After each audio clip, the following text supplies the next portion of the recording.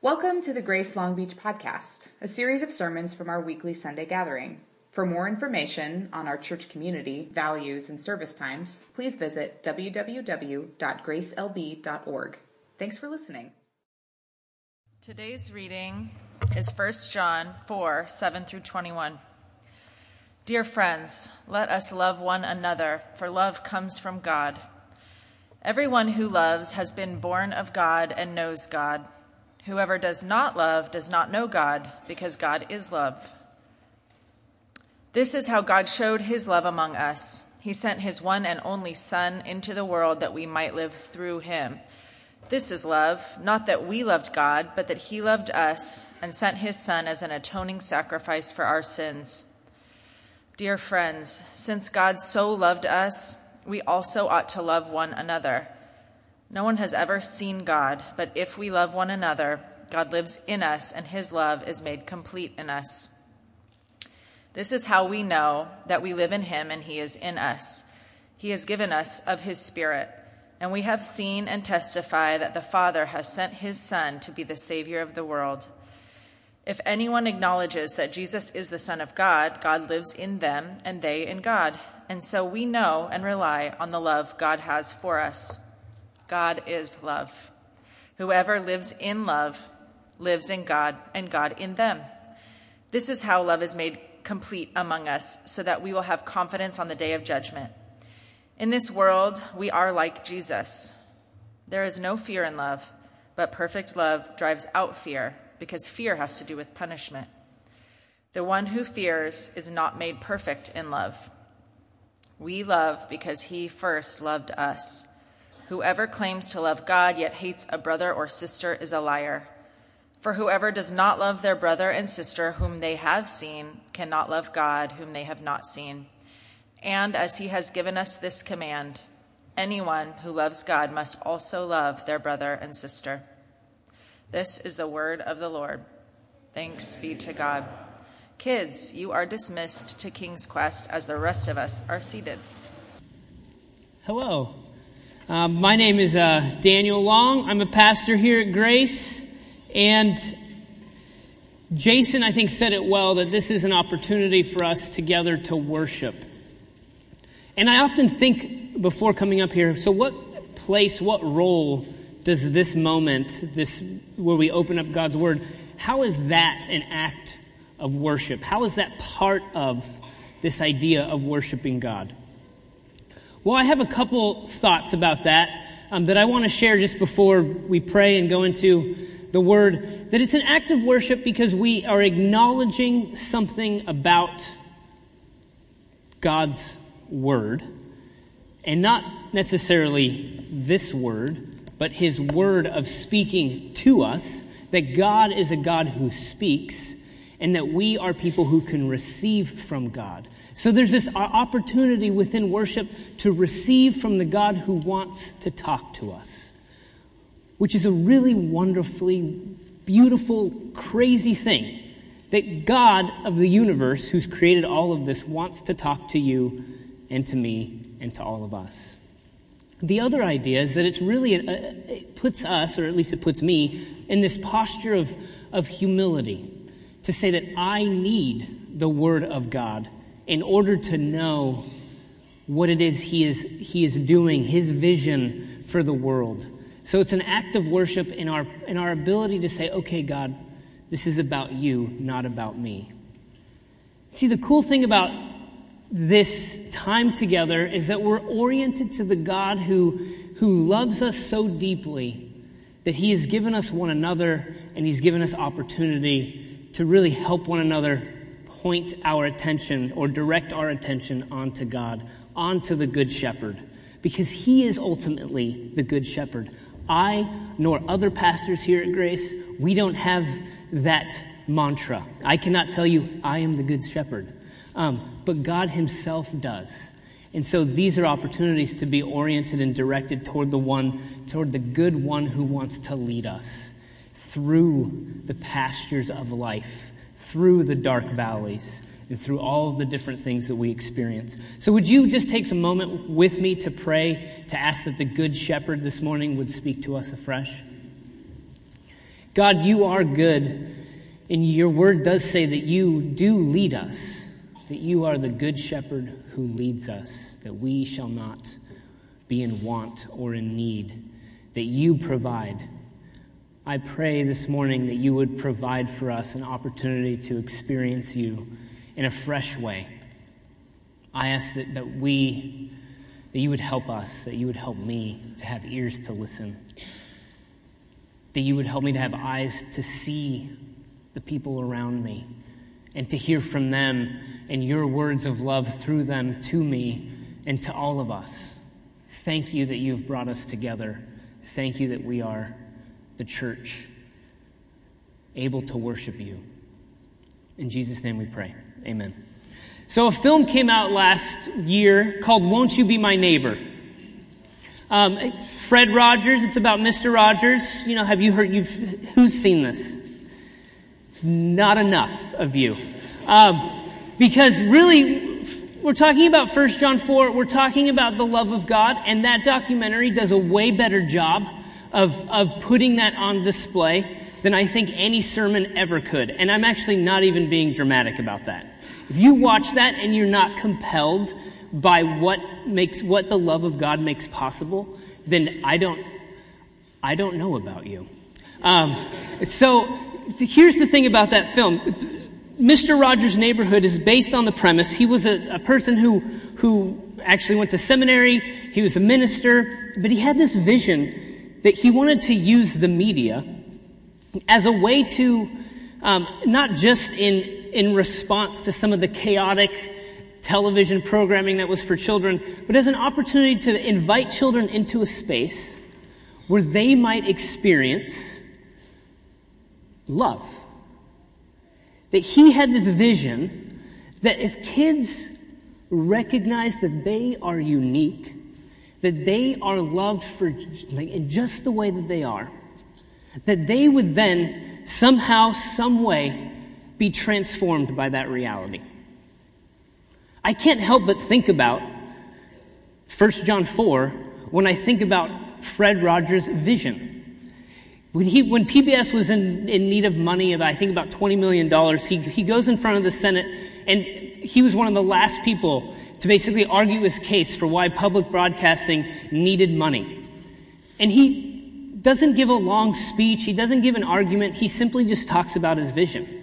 And he says, I think Senator Pastore is the person he's talking to, he said, I want to give children the tools, the understanding that feelings are both mentionable and manageable. That one of the things that children need most is to grow up in a family in which trust is like the operating mode between relationships or within relationships. And so he said, one of the things that I ask, and we have a song that we sing, is what do you do with the mad that you feel? And over he begins to talk, and the senator's like, well, you just got your money. Because he's so compelled by this idea that if this could actually seep into the hearts and minds of these children, that things would be different. Well, in this text, in 1 John 4, there's this fundamental belief as well, that if we grasp the extravagant, crazy nature of God's love, then we might actually be different people. That is the vision of this text that was read to us this morning. And here's what I want to explore is this relationship between love and fear. Because that is one of the things that the text talks about, is that perfect love casts out fear. There is no fear in love. So here's my question. What are you afraid of? And I want you to think about that for just a couple seconds. What are you afraid of? And I'm not talking about these surface level fears or phobias. I'm not a big fan of spiders, but that's not what I'm talking about. I'm talking about these deep down, at the core of who you are and how you live. What are you afraid of? Just take a moment and consider that.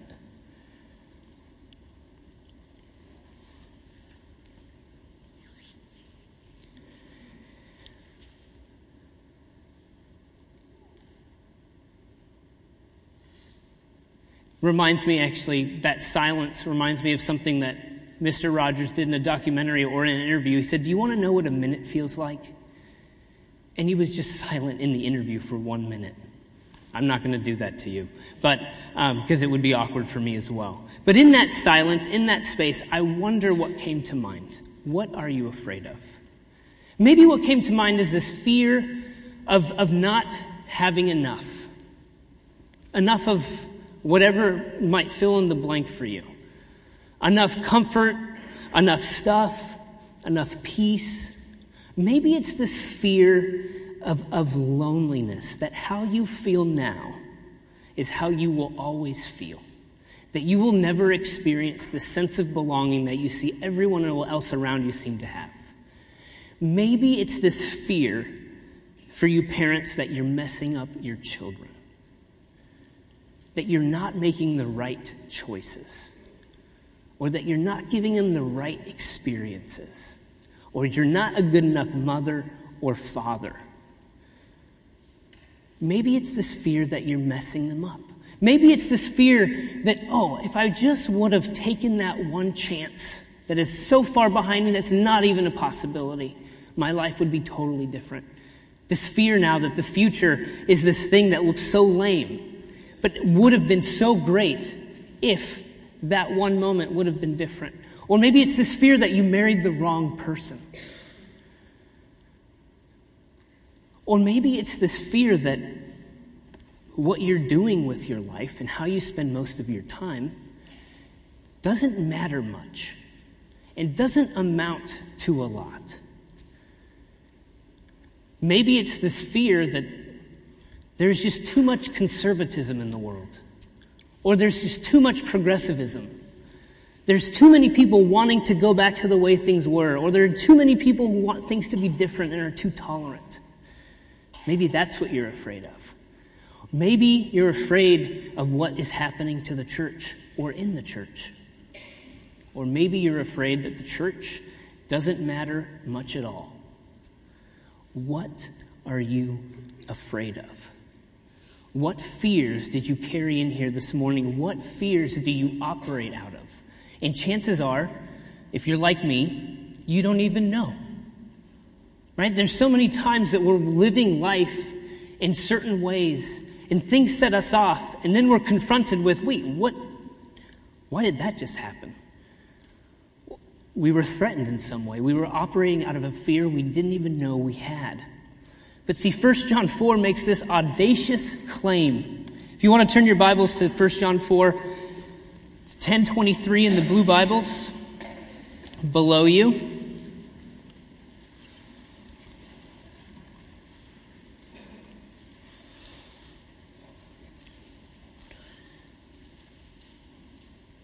Starting in verse 15, whoever confesses that Jesus is the Son of God, God abides in him and he in God. So we have come to know and to believe the love that God has for us. God is love, and whoever abides in love abides in God, and God abides in him. By this is love perfected with us, so that we may have confidence for the day of judgment. Because as he is, so also are we in this world. There is no fear in love, but perfect love casts out fear. For fear has to do with punishment, and whoever fears has not been perfected in love. Will actually helped me understand that there's a way of thinking about verse 18, which I find really fascinating. It says, there's no fear in love, but perfect love casts out fear, for fear has to do with punishment. And there's a sense that fear carries with it its own punishment. Fear has its own type of agony. And isn't that true? That the fears we carry almost seem like they're torturous. It seems like they're plaguing us, they're weighing us down. So this fear brings with it its own sense of agony and burden. But it says, and here's what's crazy, is that somehow perfect love says that will be abolished. That will not be a thing. There is no fear in love. So how does this work out? How are the dynamics of fear and love at play? Well, here's how I think about it.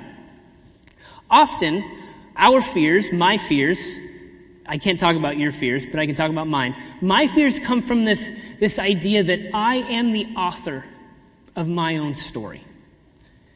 Here's another way to put it. Who is basically the script writer of your life? Who is writing your script? Who is writing my script? And often I live in such a way that I am the one who is writing my own script. If you were to go on a movie set or in a play and you saw all these people with pieces of paper, they would all have the same script. They would all have the same lines so that they know what is actually supposed to be taking place. They know the vision of the story and how they're supposed to be and act within that story. Well, often I think in my genius that I am the one who's responsible for that story, for that script, that I am writing my own story. Well, see, my fears then come into play whenever that story is threatened. Whenever I might come up against somebody who says, that's not the story. It's my story. And I say, well, you're a loser. It's not true. Get thee behind me. I mean, the thing is like we are often acting with one another with our own versions of the script and the story, with our own visions of what the good life is. So what do you envision the good life to be? Chances are, however you might answer that, if it's not the vision given to us by God in the biblical story, then it's one that you've conjured up and you've created, and it's the one that you're living out of. We are all living out of scripts of some sort. And the question is, which one are you? Which one am I living out of? If I'm not living out of the vision, the story, the script that God has given me, then any moment when that is threatened, I will respond out of fear. I will respond to another person as if they're getting in the way. I might even respond to God as if He's getting in the way. But we need to believe, or what if we were to believe, that the author of the story was the God who came to us in Jesus Christ. The author of the story was the God who, through the life, death, and resurrection of Jesus Christ, gave Himself up for us. What if the author of the story was Christ the King, to whom we had nothing to prove? What if He is the one who has written the script of our lives, of our life together? What if that was what we actually lived by?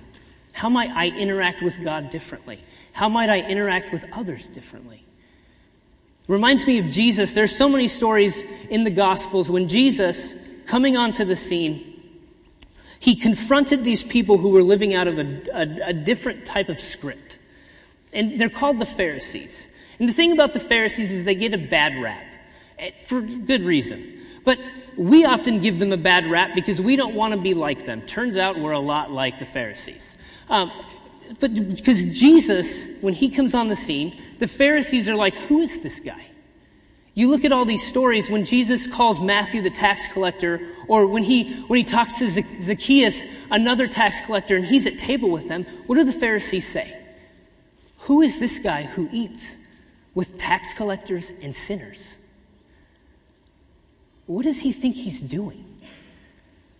Well, these Pharisees are living out of a script, a certain way, a vision of the good life that includes the good way of being holy, the good way of being faithful, all these different ways of living. And Jesus confronts that. And they feel threatened. And they hold Jesus at bay because He is different than they ever imagined the script could ever be. And I wonder, how do I do that? How am I like the Pharisees, in which I am living out of my own vision of the good life, my own script, and I hold others and Jesus at bay? The Pharisees were fearful of these people on the outside coming inside for fear that it would contaminate the community, that it would make it unclean. But Jesus flips the script, and He actually says, no, it's not about the outside making the inside unclean. What if my presence makes the unclean clean? I mean, think about that for a minute. How easy it is to live in a script of fear, even as a church, to say, oh no, we can't let them in, whoever them might be. We can't let them be part of this because they are going to contaminate all of this. What if the script was flipped And it is our community together and our presence together that actually becomes a way of bringing about the goodness, kindness, and holiness of God. What if it extends in a way that's really beautiful, through which God can work healing and repairing? I mean, that's an incredible vision. But it's Christ's vision. And it's flipped from how I often think.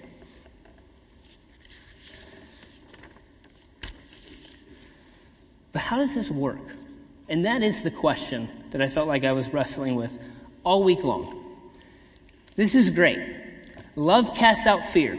There is no fear in love. Okay, I know I need to understand that God's love is so remarkably extravagant and so deep and so wide that I can't even comprehend it. That, as Will talked about last week, through the cross that we are born into love and we grow up into love with one another. I get all of that up here. But how does that work in which it actually seeps down into my heart and becomes how I live? I don't know. See you later. No. Well, here's one of the ways I think it takes place. And I'm going to offer one practical practice to move forward with together in community. And it's this, and you're not going to like it. Confession. I think this is one place where we can live out and test the limits of God's love by being a community in which we are safe to confess, where we actually believe that God's love is so extravagant, so wide, so deep, and that his kindness is so infinite that I can then be who I am in front of another person, completely, wholly, and fully. Can we be a place, can we be a church where we then receive people in their full and true and messy and complicated and confusing humanity? Is that actually possible? But I think this is the place where we actually begin to experience the love that casts out fear. Frederick Buechner says this, wonderful writer, spiritual writer, also a minister, a novelist, but somebody I constantly go to because, one, his words are so beautiful, but he's so concerned with how are we at our core and who are we. He says, what we hunger for perhaps more than anything else is to be known in our full humanness. And yet that is often just what we also fear more than anything else. It is important to tell, at least from time to time, the secret of who we truly and fully are. Because otherwise we run the risk of losing track of who we truly and fully are, and little by little come to accept instead the highly edited version which we put forth in hope that the world will find it more acceptable than the real thing. My question to you is, in your life, at this church, in this community of brothers and sisters united by Jesus, are you presenting a highly edited version of yourself? Do you actually think that is what is necessary for us to be in relationship to one another, is by presenting highly edited versions of ourselves?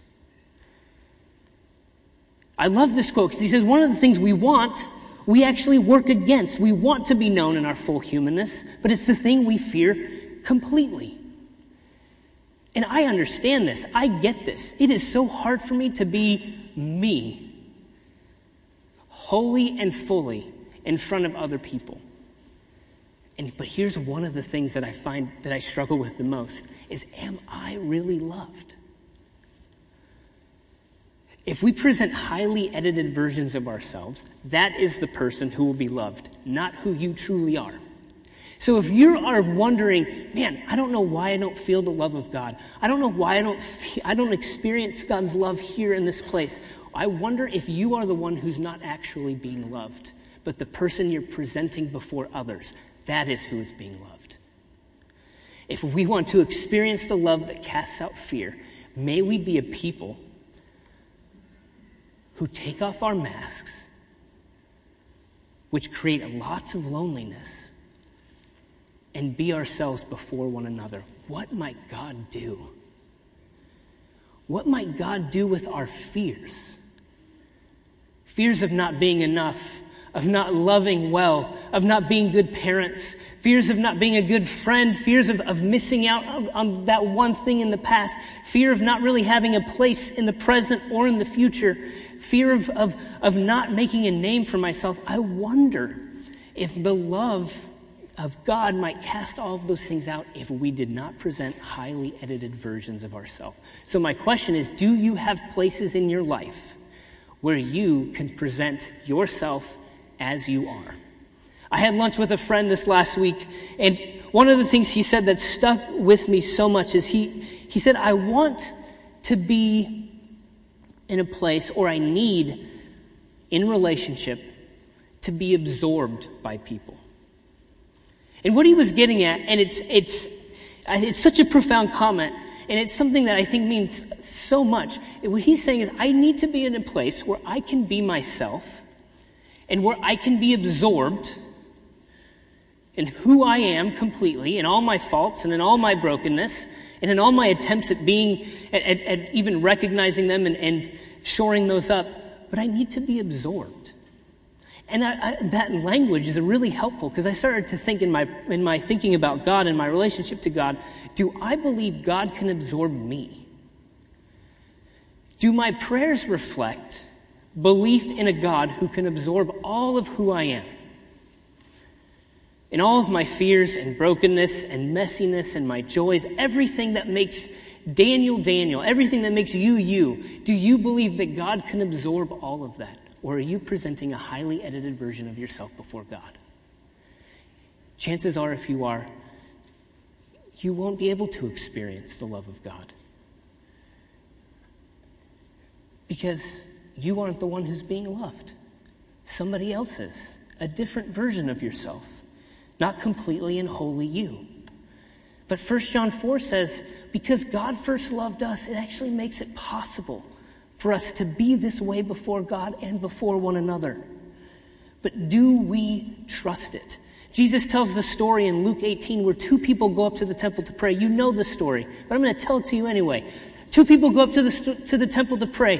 One of them, right, he's this Pharisee, he's this religious guy, he's great. He goes up, and there's also this tax collector who's, people would rather not interact with him. But one guy, the Pharisee, the religious leader, says, God, I am so grateful I am not like that guy. Thank you that I am not like him. And then the tax collector goes up and says, God, have mercy on me, a sinner. And it is that one who goes home justified, according to the story. Is that the truth that undergirds our life as a community, as a family of Christ, or our interactions in our life with God? There's a prayer that the Orthodox Church, it's called the Jesus Prayer, that they pray often, and it's, Lord Jesus Christ, Son of God, have mercy on me, a sinner. That is a prayer that they pray all the time. And it seems like the prayer that we should all be praying all the time. Lord Jesus Christ, Son of God, have mercy on me, a sinner. Could you imagine if we were a family who actually believed that I, like you, am a sinner? That you and I are the ones whom God has called together to be in relationship. That actually it is not because of what you bring to the proverbial table that makes you anything, but it's what you receive here. This is what makes us who we are. The body and blood of Jesus, the life, death, and resurrection of the God who came to us in the person of Jesus. There's nothing else that makes sense of my life or of your life or our lives together. Because if something else does, then chances are we are going to be defined by partisan politics. And I'm not even talking necessarily about the politics out there, though that is true, but the politics that happens within us all the time. But Jesus Jesus is the one who defines us, and our need for him is what brings us together. That is amen. That truly is amen.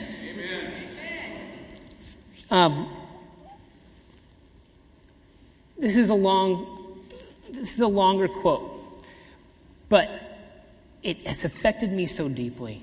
I'm going to read it. Some of it will be projected, but I want you, not yet. That's later. Not yet. Good work.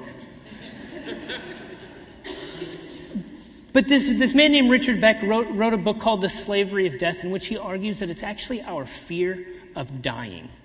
Physical, spiritual, vocational, any type of death that you can think of.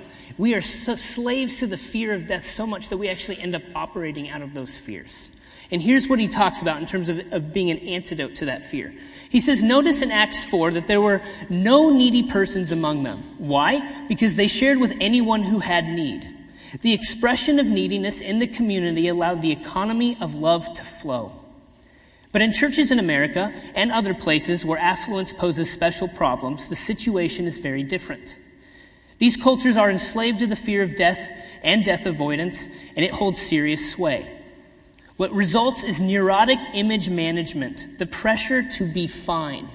The perversity here is that on the surface, American churches do look like the church in Acts 4.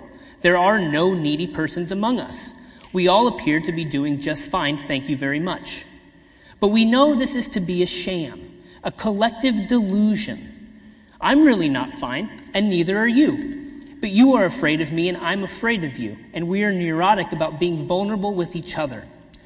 We fear exposing our need and failure to each other. And because of this fear, the fear of being needy within a community of neediness, the witness of the church is compromised. A collection of self-sustaining and self-reliant people who are all pretending to be fine, is not the kingdom of God. It's a church built upon the delusional anthropology we described earlier. Specifically, a church where everyone is fine is a group of fearful people working hard to keep up appearances and unable to trust each other to the point of loving self-sacrifice. In such a church, each member is expected to be self-sufficient and self-sustaining, thus making no demands upon others. Unfortunately, where there is no need and no vulnerability, there can be no love. Oh snap, shots fired. What he is getting at is this sense that we actually don't appear to need anything. Because we actually live as though we don't. But one of the greatest gifts that we can give to the world, when the church isn't being compromised, it's when we say, oh, I need all the time. When we are able to be vulnerable with one another, when we are able to present something other than a highly edited version of ourselves, then, and only then, can love flow. That is the only possible beginning of love. Is where we can be with one another in who we are. That is when fear will no longer be, because we are testing the limits of the truth that God is love. And that is what brings us together.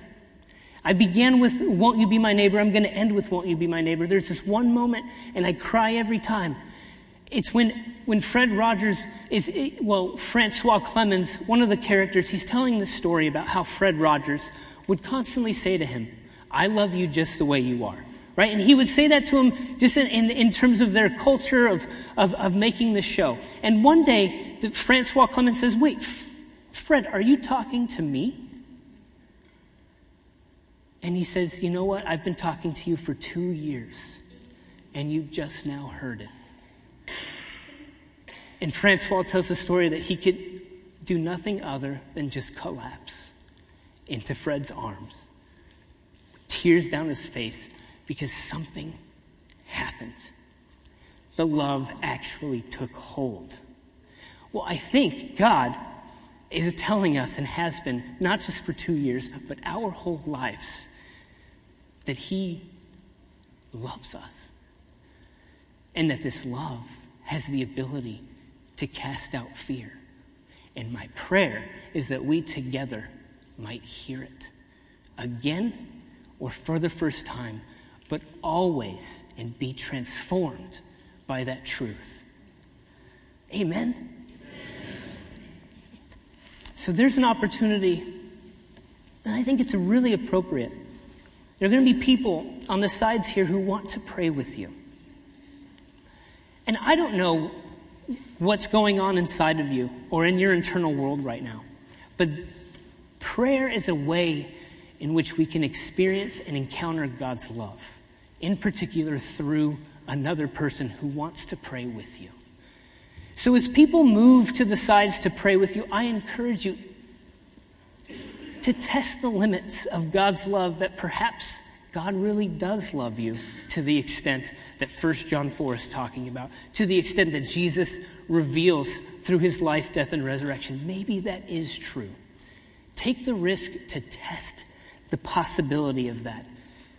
And I wonder if in that risk you might encounter the love that casts out fear. So please, if you are praying, move to the sides, and we're going to continue in our worship together.